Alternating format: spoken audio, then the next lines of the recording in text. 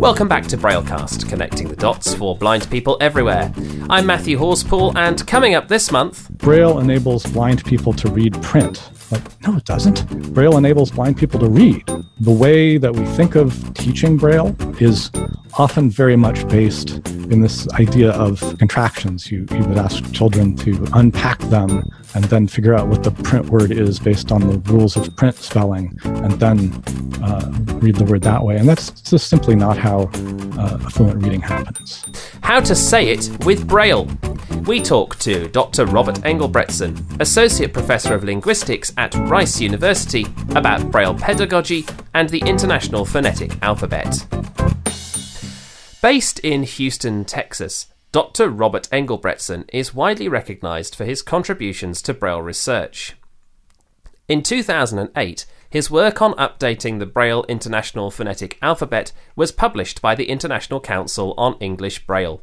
And in 2019, the Braille Authority of North America made him a recipient of the Darlene Bogart Braille Excellence Award in recognition of this work. More recently, he's begun to tackle misconceptions around how students learn to read and write Braille from the perspective of the cognitive sciences, with a large research project due to be completed by 2024. On Friday the 3rd of June, we caught up with Robert as part of our series of Stay Safe, Stay Connected conference calls, and we started by asking him to describe the International Phonetic Alphabet. The IPA is not just a type of beer, but the IPA, the International Phonetic Alphabet, is a means of notating the sounds of spoken language in all of the languages of the world. So it focuses on the human vocal apparatus and how speech sounds are made, and provides a symbol for notating all of the known speech sounds in the world's languages. It's developed and maintained by the International Phonetic Association, which is a UK-based group. Actually, the early phoneticians were very much based in the UK, and the International Phonetic Alphabet is used by people in linguistics, the language sciences. It's used by people in many fields of speech and language pathology, in speech recognition and speech synthesis, in the performing arts, such as dialect coaching and vocal pedagogy. And it's really used anywhere that we need a clear and unambiguous way of notating exactly how someone is speaking. I was going to say, one of the things I learned from your website is that it enables you to study things like endangered languages. Yes, that's one of the reasons why I got into linguistics, because of the connection with endangered languages. You know, there's approximately 6,000 languages currently spoken on Earth, and by the end of this century, about 90% of them are going to be extinct. And a lot of indigenous communities are working right now on revitalizing and maintaining their native languages, and being able to notate a spoken language that doesn't have a writing system is one of the key things that linguists had used the IPA for. So that's one of the reasons I got into linguistics in the first place. And a lot of the students that I've been training over the last quarter century do language documentation and description. My own fieldwork was in Indonesia, so my PhD dissertation was on colloquial varieties of Indonesian, and I lived there in the mid-90s. But most of my work now focuses on discourse and grammar, so the way that how we speak motivates and constrains the form of language. So we call this a field of interactional linguistics. So language, grammar, is shaped by social interaction, shaped by functional pressure, shaped by how we use language to communicate with one another. And then my sort of more recent area of research has to do with Braille reading and writing. And part of the reason I got into that area was when I was asked or invited by the International Council on English Braille in 2005 to serve on the committee that was updating the Braille IPA. It became very clear to me that there was a fairly large disconnect between the reading sciences, which I'm pretty familiar with as a linguist and a cognitive scientist, and Braille reading and writing. And I think we will all be better off for bringing those fields together. So Braille pedagogy, Braille reading and writing will benefit from what we know about how the the brain works, how the mind processes language, how reading and writing work. There's a lot of really neat things that Braille can teach the cognitive sciences as well. So this is sort of my goal. One of my goals right now is to kind of bridge those areas and bring that together. So there has been a Braille version of the International Phonetic Alphabet since 1934. So the first Braille edition of the IPA was published by RNIB. I don't know if it was RNIB at the time, but that same organization that you got now published this in 1934. And it was based on work that a blind musicologist had done named, what was his name? W. Percy Merrick. And he worked with an individual named W. Pothoff, and they worked closely with Daniel Jones, who was one of the preeminent phoneticians in the early 20th century, to come up with a Braille version of the IPA, which really, there was a review in the Journal of the International Phonetic Association in 1936 that commented, this really opens doors for blind people for careers in phonetics and the language sciences. And looking back on that article from 1936, that I think was a fairly revolutionary thing to say at the time. Blind people can have careers in these fields now that we have this system. But it's absolutely true. Now, the problem, though, was that throughout the 20th century, since the 1934 edition was published, it had not been updated. So it had not kept up with the new information that we learned about human physiology and speech sounds, the updates that the International Phonetic Association had been making to the print IPA all throughout the century, and to a number of other things such as Unicode-based fonts and the way that the IPA interfaces with Unicode. There was an additional wrinkle in that in 1997, the Braille Authority of North America, we still don't know who put this together, but they introduced a different version of Braille IPA symbols that wasn't at all compatible with the UK-based one. This 1934 one was also used throughout Europe and the rest of the world as well. So we had this horrible situation in the early aughts here, where the system that was official in the United States was different from the system that was official in the rest of the world. So the International Phonetic Alphabet was no longer international in Braille. So I came on board the International Council on English Braille group on linguistics and foreign languages to, as a linguist, as a phonetician, as someone who teaches these things and knows the systems, to really oversee the unification of these systems. Although from my perspective and that of other Braille IPA using linguists, it wasn't really a matter of unifying, it was a matter of getting rid of the monster that the Braille Authority of North America introduced in 1997 and coming back to the original Merrick and Pothoff 1934 system and then updating it profoundly because it was 74 years out of date at that point, and also making sure that it was fully computable so that those of us who are blind can type IPA symbols using a computer keyboard. There's a number of IPA keyboards that we can use, and so that it would be able to be used by the Duxbury Braille translator, by JAWS, by our note takers. And there are now IPA Braille tables in all of those things. So on the iPhone, for example, you can set to display IPA Braille. So this was overseen by the International Council on English Braille, this committee that I was a part of. I felt a little uncomfortable receiving this award from BANA last fall because, and I think I made it very clear, this was not a single person endeavor. This was the work of a whole committee and a lot of people working together. And granted, I was the one who really had the most expertise because of my studies in my field and what I do.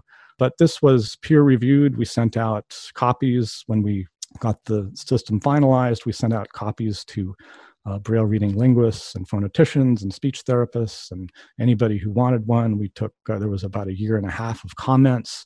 I also posted it for, I included a post in the Journal of the International Phonetic Association and asked for comments from other professional linguists and phoneticians, maybe who weren't blind, but might just be interested in the system. And then I also wrote a journal article for the Journal of the International Phonetic Association to let the community of linguists and phoneticians know about Braille IPA, because I often, usually about twice a semester. I get an email from a colleague somewhere in the world who has a blind student in one of their linguistics courses for the first time ever, and they're freaking out and concerned, how am I going to teach this student? Is there a Braille IPA? And so I really wanted to make this widely known in the linguistics and phonetics community that, yes, Braille IPA exists. It is fully peer-reviewed, fully functional. It works with all this technology. So really, it's a matter at this point, if there's a linguistics student, you just give them the handout in Word or accessible PDF, and they can switch to the Braille IPA table and read the symbols directly. There's really not a whole lot of intervention needed. So more blind people now are able to study linguistics in a meaningful way as a result of this work. Yeah, so it's the door was already open since 1934 with the American Pothoff system, but very few people knew about it. It hadn't been kept up to speed, and it really needed to be updated and promoted and published and made sort of brought into the 20th century now that the 20th century is over. And this phonetic alphabet, or the International Phonetic Alphabet, it's not just endangered languages, is it? There's vocal music and other areas where it can be applied. Yeah, pretty much any field that needs a sound-based rather than a spelling-based approach to language. So, like many of us, Robert, you've been reading and writing Braille since the age of 5. What really kind of got you interested in Braille education? Yeah, I'm not going to tell you how long ago age 5 was for me. You'll probably be able to figure it out. But what got me into that was in conversations on the ICEB groups that I was when I was taking part in this update, and talking with Braille teachers and readers. It really became clear to me that there was not a lot of interaction between the Braille world and the larger world of the reading sciences. And in cognitive science and linguistics, reading is one of the areas that we study. And over the last 20 years, there has really been a phenomenal growth in what we know about the brain, neuroimaging, the neuroscience of reading, the cognition that underlies how reading happens, and just within the last 10 years, these so-called reading wars that have been going on for, 100 years about, phonics-based versus whole language, those kinds of things really have been resolved through evidence-based research. And it became very clear to me that Braille needed to be informed by the work that's been going on in the reading sciences. Now, conversely, when I open a large handbook, such as the Handbook of the Reading Sciences, that's presumably contains the compendium of knowledge, or most of it anyway, about reading and writing, and find no mention of Braille, that's a little concerning as well, because Braille reading and writing, by virtue of being a tactile modality rather than a visual modality, gives you a whole different way of understanding what reading and writing can be and how it works. So we can't just assume that because something works a certain way in print reading, that it's going to work exactly that same way in Braille reading too. And really, Braille can be sort of a laboratory to understand some of the questions that cognitive scientists have about reading and writing in the brain. So I, at the same time as I was sort of pushing at getting the Braille world more interested in the reading sciences, I was also pushing to get the reading science world more interested in Braille. And the kinds of responses that I would get early on were things like, well, that's special education, so we're not really interested in that. Or, well, isn't Braille obsolete? I've heard that Braille's obsolete. And, we've all responded to those in various ways. I won't go into how I responded, but so I think it's sort of a matter of helping to educate in both directions. And I'm working with some really excellent colleagues, both in the Braille world and the reading sciences world, to make that happen. I started to read your CV, and it's quite extensive, but I stopped when I got to the point where I read about your work last year to secure funding for your research in Braille education, and that's fantastic. What is the scope of that project? So it's not, I have to, this is a team effort. So there are two other principal investigators here. So Simon Fischerbaum is a colleague in the psychology department here at Rice who runs a neuroimaging lab, does a lot of work on language in the brain. He is one collaborator, and Kay Holbrook, who many of you might remember from ICEB meetings. She is on the faculty of the School of Education at the University of British Columbia in Canada. And her expertise, she's been in the field of Braille pedagogy for over 40 years, and she's written a number of textbooks. So we are jointly doing this project. This is not, it takes all three of us. This really is team science at the best, because we all have expertise in areas that the others of us don't. So really, it takes all three of us to do this. So our main question, one of our main questions, has to do with the way that Braille is taught in the United States, at least, as a code, versus thinking of Braille as a writing system.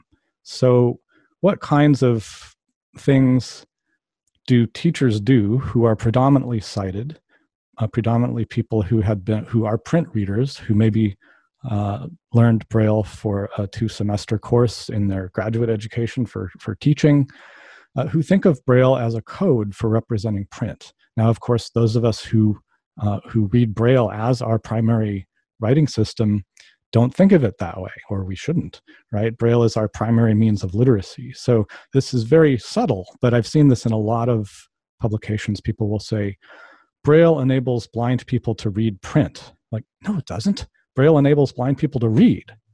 Braille enables literacy. Braille is literacy. Braille is not a means of accessing print, right? So the way that we think of teaching Braille is often very much based in this idea of, with contractions. You would ask children to unpack them and then figure out what the print word is based on the rules of print spelling, and then read the word that way. And that's just simply not how fluent reading happens. So that's just to give you an example. I'll give you a small example of that. So, when we teach reading to very small kids in print, we teach them about vowel teams, like the double E in the words like seed and need. And you teach them, when you see this EE, it makes the E sound, right? Some people call that the long E. But in Braille, when you read words like seed and need and feed, you don't see that EE vowel team. You see an E followed by the ED symbol. And we have to really think about what are the digraphs that Braille readers experience. Because when we learn to read, most of what we learn about reading are not things that we are taught. Our brains are stochastic processing machines. They're statistical learning machines. And what we internalize about our native writing system is from the reading that we do. Lots and lots of reading essentially wires the neurological system to see certain patterns, to recognize certain patterns. And when the patterns that kids are being taught are different than the patterns that are being internalized, we think that this may have some possibly negative consequences on the speed and acquisition of literacy and fluency. So that's an example of the kinds of questions that we're asking. And is that contentious, given that, as you said, teachers currently, they are teaching students to unpack the contractions, to understand the spelling, because, presumably, we live in a print world, and at some point you might have to learn to type and stuff like that. So are you getting a bit of pushback on that? It doesn't have to be contentious, and it hasn't been contentious. And there are two things I would say to that. First of all, reading and typing are two different skill sets, and there's simply no reason that one can't learn both. The problem that we see, though, is that most teachers really haven't thought through the issues in the way that we think would be most helpful. Most teachers, I've met with teachers of the visually impaired and had conversations, and they're, yeah, oh yeah, of course, wow, I never thought of it that way. Or these comments about Braille enables blind people to read print. No, we have to understand Braille as literacy, not as some sort of secondary system for literacy, but as literacy itself. So it doesn't have to be contentious. There hasn't been pushback. We're still at the research phase. So I know a lot of people hate this idea, but you don't want to rush right in from sort of ideas and hypotheses and experiments and that kind of thing into teachers should do this right now, right? This has to be carefully done. There have to be a lot of experiments. There have to be a lot of really digging into these issues so that any kinds of pedagogical teaching decisions can be made on solid evidence and not sort of the anecdotes that are often floating around. And that was the other thing that struck me about the Braille world was there's a lot of anecdotes and people saying, well, I think I do this when I read. And, honestly, people have no idea what they do when they're reading. So we use, finger tracking system and to monitor people while they're reading and their hand movements and their finger movements and what people think they do and what people actually do are usually quite different. And that's true for sighted readers as well. Sighted readers have no idea what their eyes do when they read. So all of this is stuff that needs to be investigated empirically through basic research before we get to the step of how is this going to filter into the classroom, although we're pretty sure that it will. What's the timeline, Robert? When do you expect to get some sort of early results from your research? Yeah, well, the pandemic has sort of messed all of that up. So we did a pilot study, Dr. Fischerbaum and I did a pilot study a couple of years ago that I reported on at the ICEB meeting in Baltimore in 2016, where I met Ed. And that has been published in the Journal of Cognition, so one of the fairly top journals in cognitive sciences. Looking at, kind of a preliminary look at this idea of do Braille readers perceive Braille completely serially, or do we chunk Braille into larger sublexical units as we're reading? And that's been a fairly open question in the literature, and our research finds that Braille readers are not reading completely serially like some people have thought, but there are chunking effects that you can perceive when Braille readers are reading. And we studied this through a couple of experiments on fluent readers of Braille. So that was sort of the first, we're in the first year of our study now. We had planned to run experiments with Braille readers at the two large conventions this summer, the National Federation of the Blind and the American Council of the Blind. Of course, neither of those conventions are taking place. So a lot of that is going to be pushed later until we can actually get to a place where we can be in the same room with people touching the same surfaces again.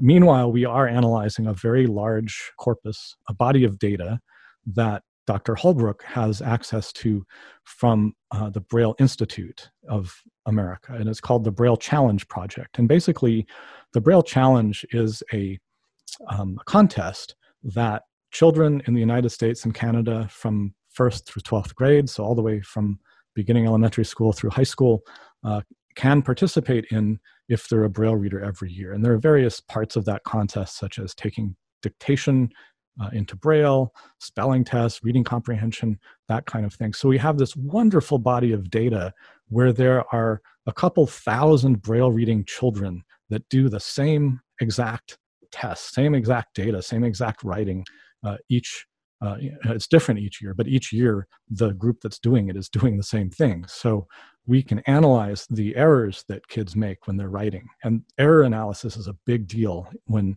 we're understanding what the internal system is that people are using. So right now we're focusing on analyzing that data. So we hope to have a couple articles out next year about that work. The grant is a 4-year grant, so it's probably going to be extended another 6 months or a year because of the pandemic. But so within 4 years from now, we will plan to have a lot of publications out and a symposium where we'll be able to bring Braille educators together and discuss the findings. So the quick answer to your question is probably about 4 years. Okay, well, we will be watching with great interest. I'm going to bring in Ed Rogers. I think he said earlier that he might want to ask a question.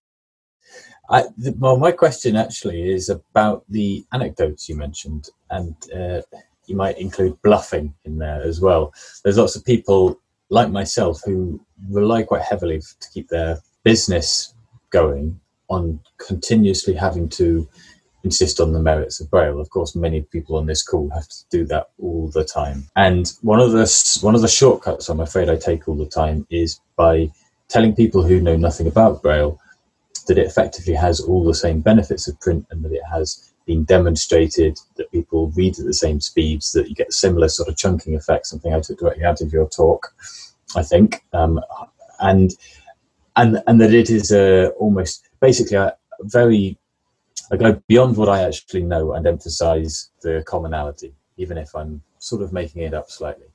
To what extent is my bluffing been true?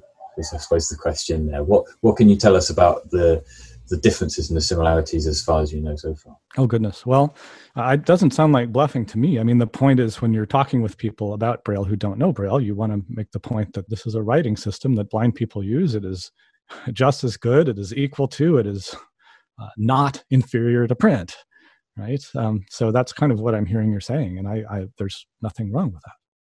And the speeds, for example, is there a similar range of speeds amongst people who learn at the same age, of course, that being a major difference? That isn't necessarily the case. So the good studies that have been done, well controlled and that kind of thing, comparing print readers and Braille readers of similar backgrounds and similar education levels and that kind of thing, find that, yes, there is an area of overlap where there are print readers that are slower than Braille readers. There are Braille readers that are slower than print readers.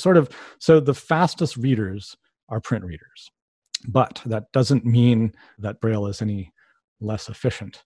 There are, like I said, print readers that read slower than the fastest Braille readers. So there's a whole range of reading rates. And I find the whole discussion of reading speed to be a distraction from more important things. So people are so focused on how fast can I read, that they've lost sight of the important part of reading, which is understanding what you read, comprehending what you read, enjoying what you're reading. And in the work that I've done so far, when we've run people in experiments and done some interviews with them, I do get a sense from a number of people that their goal is to be the fastest possible reader, and that's not necessarily the most important thing. I'm sorry, I should let other people come in, but just got a very quick fire questions. I hope. I've always assumed that when I was saying that about the speed of reading, that there is a limit that most people reach at reading, which is what they want to read at, which is roughly reading quickly as though they were saying it out loud. Is that sort of true? Because that's something you can do just as well in Braille and print. Is the average reading speed quite similar? Well, it's hard to define an average reading speed, because most of the studies of print readers are like college kids between 18 and 22 or something. But, there are plenty of Braille readers that read over 250 words a minute. If that's your question, 250 words a minute is pretty fast. Many print readers don't read that fast, but we do see Braille readers reading that fast. And this one may be on a slightly different line, but there is quite strong evidence that reading on different materials, such as for a print reader reading a physical book, they have significantly higher comprehension and retention than they do on a screen. I just wonder how Braille falls into that with comprehension, and is there differences between paper Braille, digital Braille? That's a good question, and especially when we talk about Braille displays, because most displays, not only are you having the issue of reading the display, but you're also doing this thing with a finger to scroll the display. And we know in studies of print reading, when people do something while they're reading, like if they tap their foot or if they move their hand or if they're engaged in other activities coincidental with the reading, that their comprehension goes down. And I've often wondered, this isn't something that we've ever studied, whether having to manually advance a display causes some gaps in reading comprehension and that kind of thing, as compared to, say, reading on a display that automatically scrolls when you get to the end of it, or reading on hard copy Braille. There haven't been any studies that have looked at that. There have been a couple of studies of speed on display versus print, and they've been pretty bad, very uncontrolled in terms of comparing apples with apples. Yeah, because it's very interesting, the possibility that it could be the position in the book that helps people remember it. Oh yeah, well, people do remember spatially where things are located. There's some kind of neat studies for print readers and spatial memory in that way, yeah. Thank you. So we've got quite a few hands raised now. First off the block is Ilka. Hi, I have a question about foreign language acquisition through Braille, because I find the idea of the chunking very, very interesting.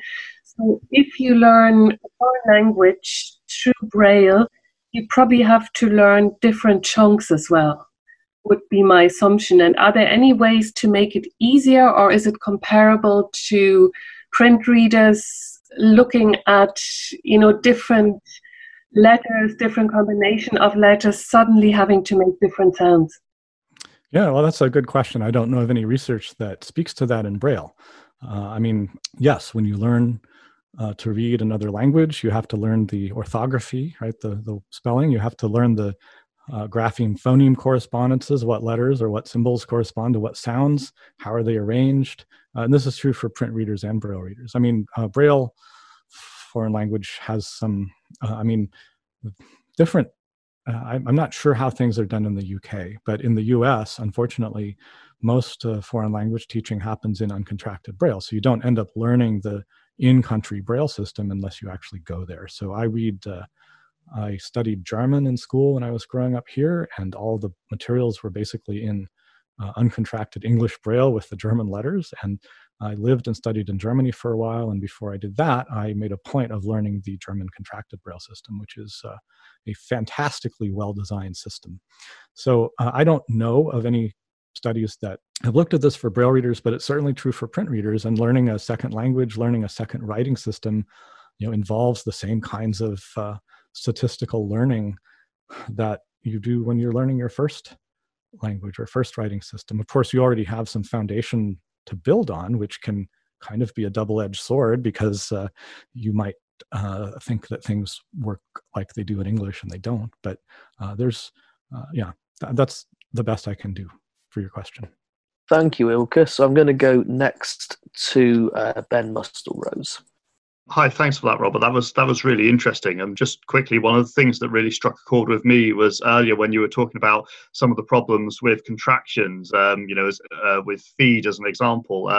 That took me back to when I was learning to read Braille, and about 10 years after I found out that I was actually dyslexic, which probably didn't help. But I remember feed because that was one that I really struggled with, because I could read the letters, but I would read fee, ed, because when I was taught ed, that was ed, and I could figure it out, but it would be that extra step. I couldn't do it passively. I had to really think to put those things together. So thank you for that. You've answered a question that I've had for about 20 years there. But I wondered, you were talking about how people often don't understand what they're doing when they're reading. What are the sort of most common misconceptions you find that people have about what they're doing when they're reading Braille? Oh, goodness.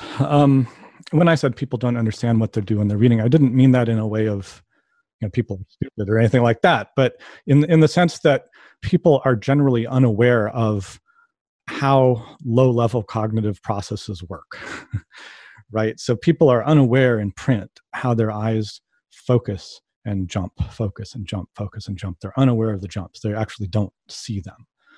In Braille reading, it gets a little trickier because there are so many different ways that people read Braille. And this has been one of the things that has been just fascinating for me when I work with readers and when we're doing these studies, is how many different styles of reading there are. So some people use both hands, some people use one hand, some people use 4 fingers on each hand.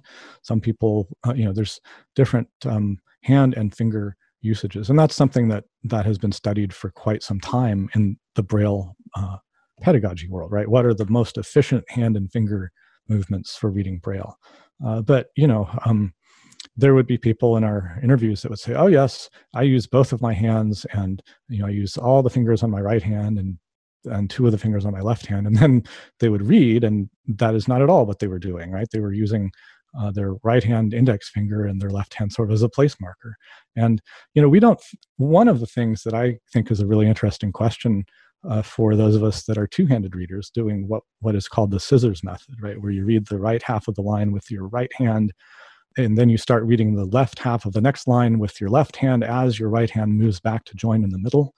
one of the questions that I think is really interesting is, at what point do you swap off hands? When does the left hand stop reading and the right hand start on a line? Is it a character position? Is it after a word? Is it, what triggers that? And nobody's ever looked at that. And to me, that's a really fascinating question that you can't introspect about. You have no idea when that happens. But that's the kind of thing that I meant.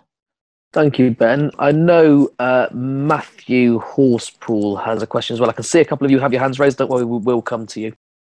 Yeah, hello, good evening. There's a real push in the UK, and I suspect in other parts of the world, to educate blind children in mainstream schools, which I haven't personally experienced. I went to a blind school, and therefore all the teachers knew about Braille, and they were very good at teaching me Braille in a way that made sense. But our UK schools are now being really strictly measured about, are you teaching split digraphs? Are you teaching this and one thing or another? At what point in your research do we start to come to, well, actually, the curriculum regulators need to acknowledge that Braille is different and you can't teach blind people in that way? Yeah, that's a really important question. I mean, I did go through public schools, several of them.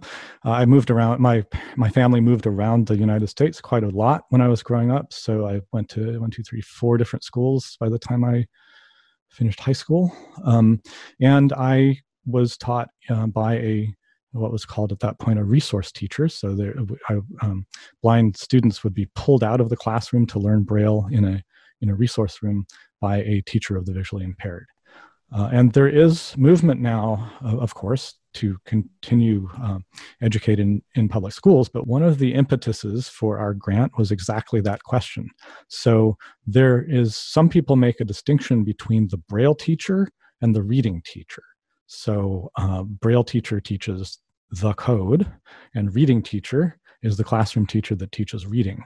And that all of us on this grant project think is primarily misguided, because you can't be a Braille teacher without teaching reading. You have to know how reading works to teach Braille. And that, I think, of what I hope will come out of our findings will be recommendations. Again, we haven't done the research yet, so this may all be changed as we go along.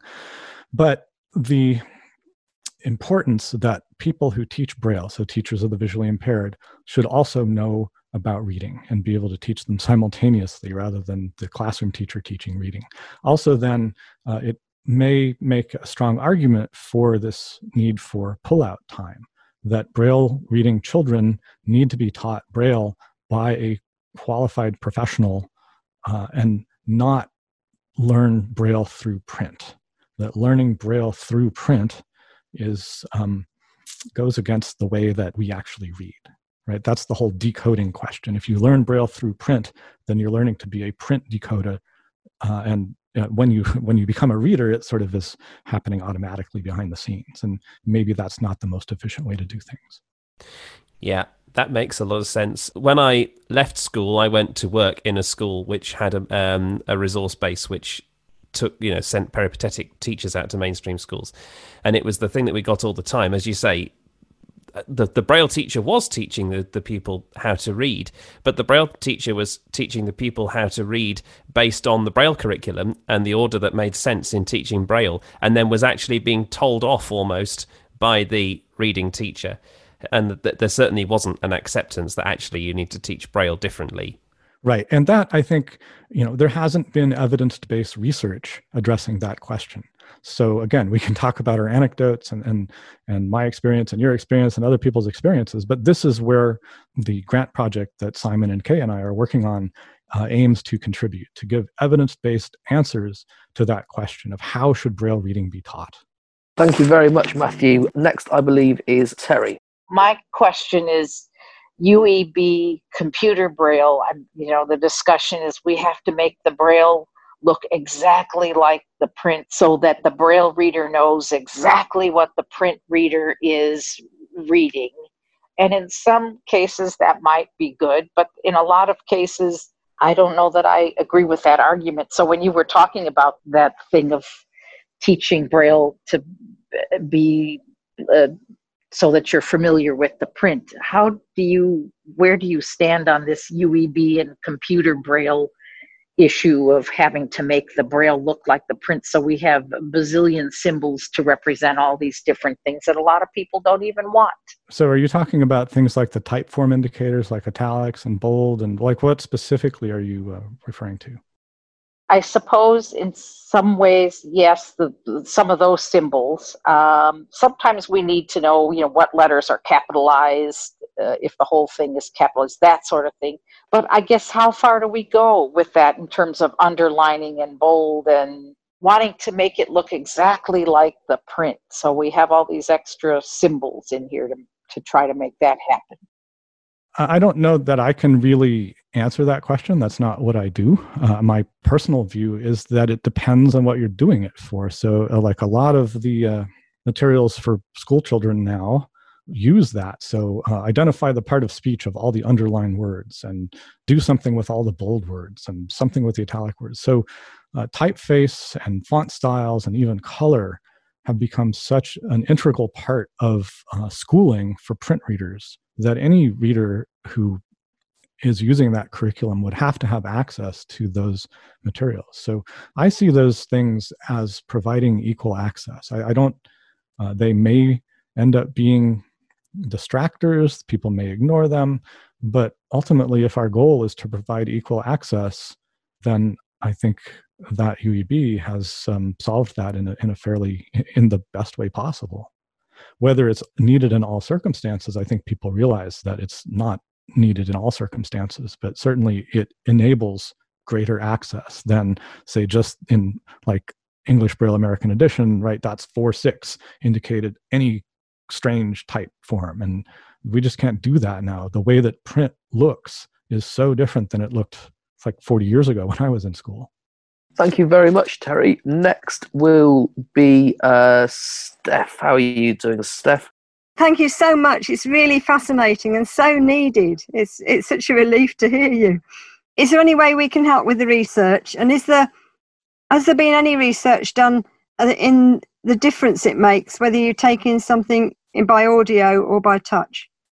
So the project that Kay and Simon and I are doing, this large grant project, is US and Canada based. It's one of those sort of federally funded programs. So unfortunately, we can't, we certainly plan to invite people from the whole Braille world, not just the United States and Canada, and to share the results. But in terms of like running experiments and that kind of thing, we don't have plans to do that in the UK. But, I think that could be something that happens in the future. What your other question was audio. Yeah, the difference between audio and touch. I find it so much easier to take things in by touch. Yeah, a lot of people do. Particularly finance stuff and, numbers and things like that. Yeah, or IPA stuff, or a lot of things. I don't do research on the difference between reading by touch and listening to audio kind of things. So I don't feel like I can really comment on that, other than I think we all have our own kind of things that we find work best for us, and things that we like to read in Braille, and things that we like to hear, and things that like, maybe reading a novel, you just want to go fast and zone out and, crank up your speech synthesizer or listen to an audiobook.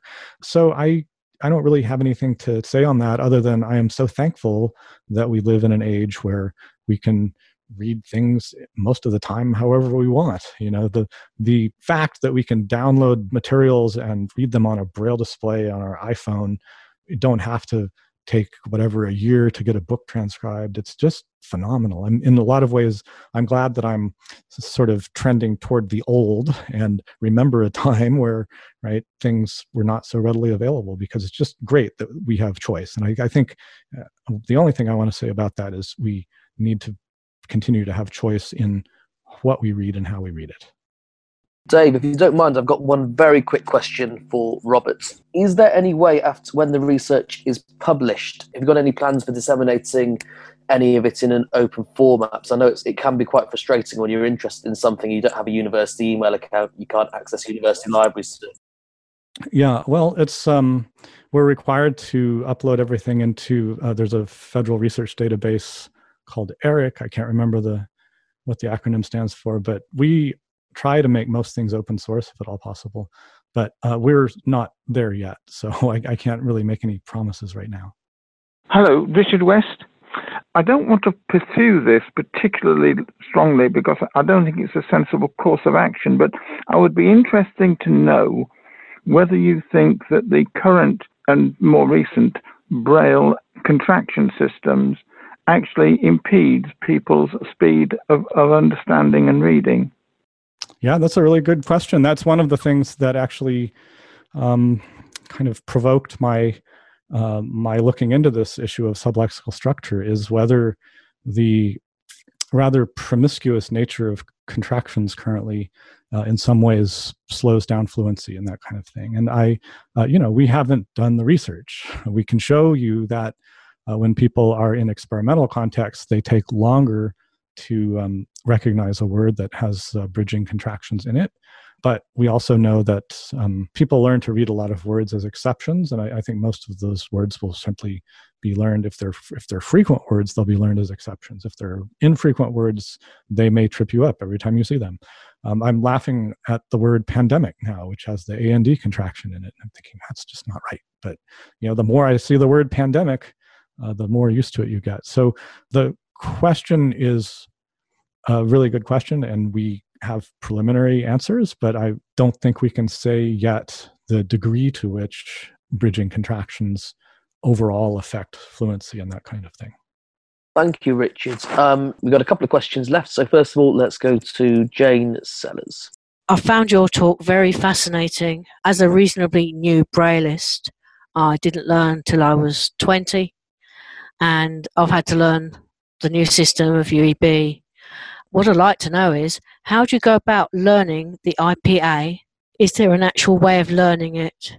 Well, I think one thing I want to be clear on is that the IPA is not, it's something that people who are in fields where you need it have access to it. But it's not really something that, unless you're going into the language sciences or into fields where that's needed, it's not intended to be like everyone go out and learn the IPA. It might be a way in, though, to those fields, possibly. Oh, of course. Absolutely. Because I wanted to learn another language because my mum lived in Spain for quite a while. So I had to learn a bit of Spanish. And I got this Spanish book in Braille from the RNIB. I found it fascinating. But could I write it down? No. I could read it and understand it, but there's no way I could have written it. So on that then, Robert, what would be a kind of a starting point? I suppose you've just gone to Google, but where would you get hold of the Braille version of the IPA? If you Google Braille IPA or IPA Braille, it should take you to my website. The IPA, well, it's available through the ICEB website. I have a link to that from my page. There's a couple of other resources out there, but that's not really designed to teach you the IPA. You would probably want to see if you could get hold of a course in phonetics or an intro linguistics textbook or something like that to really teach you what the IPA is and how it matters and how you learn it.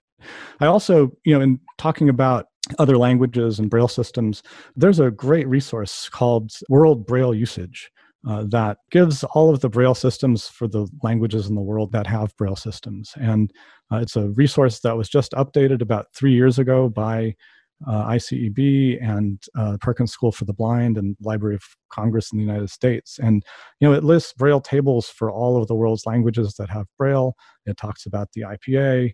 It's an excellent resource for people that want to know things about Braille in other languages. Can I ask a quick follow-up question on that? Sometimes on Wikipedia or websites like that, you'll look at a word and it will show the print IPA.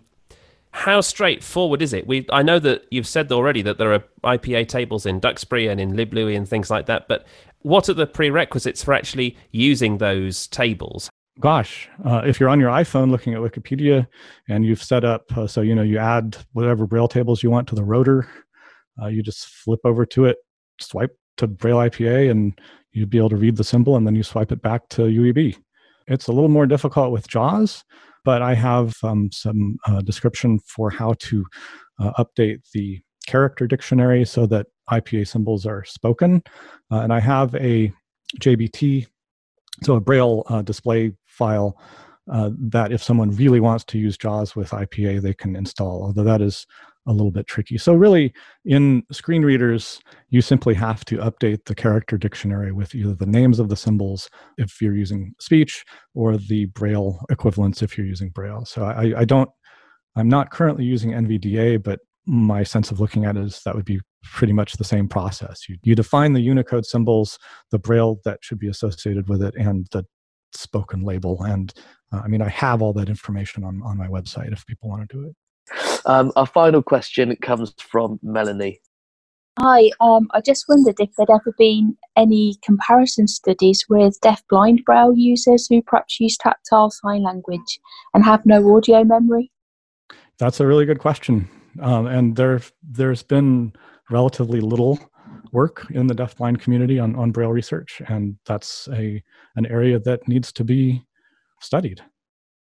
Lovely. And we have got one final question. Matthew's just texted me. He's unable to raise his hand because he's a co-host, but he does have a question that sounded very interesting, if you'd be happy to look at it very quickly. You talked about reading, research into how Braille is being read, and somebody mentioned dyslexia, and it reminded me that there are some people who I observe probably have print dyslexia but don't seem to have that problem in Braille, and vice versa. There are some people that seem to have, if you looked at their Braille, you would think they were dyslexic, but actually their print is fine. And I just wondered if you had any comments on that. Well, there's a lot of research that needs to be done there. There are very few studies looking at dyslexia in Braille. There are no good definitions really yet. So that's a whole wide area of reading science that needs to happen yet. Dave Williams and other people involved in the Stay Safe, Stay Connected conference calls were in conversation with Dr. Robert Englebretson. And if you'd like more information about anything you've heard, you can find links on the Braillecast website at www.braillecast.com or in the show notes. If you like what you've heard, don't forget to subscribe. You can search for Braillecast in your favourite podcast client. Or if you'd like to send us any comments, please drop us a line at news@braillecast.com. For now, though, that's all for this episode of Braillecast, so thank you very much for listening, and we'll see you again next time.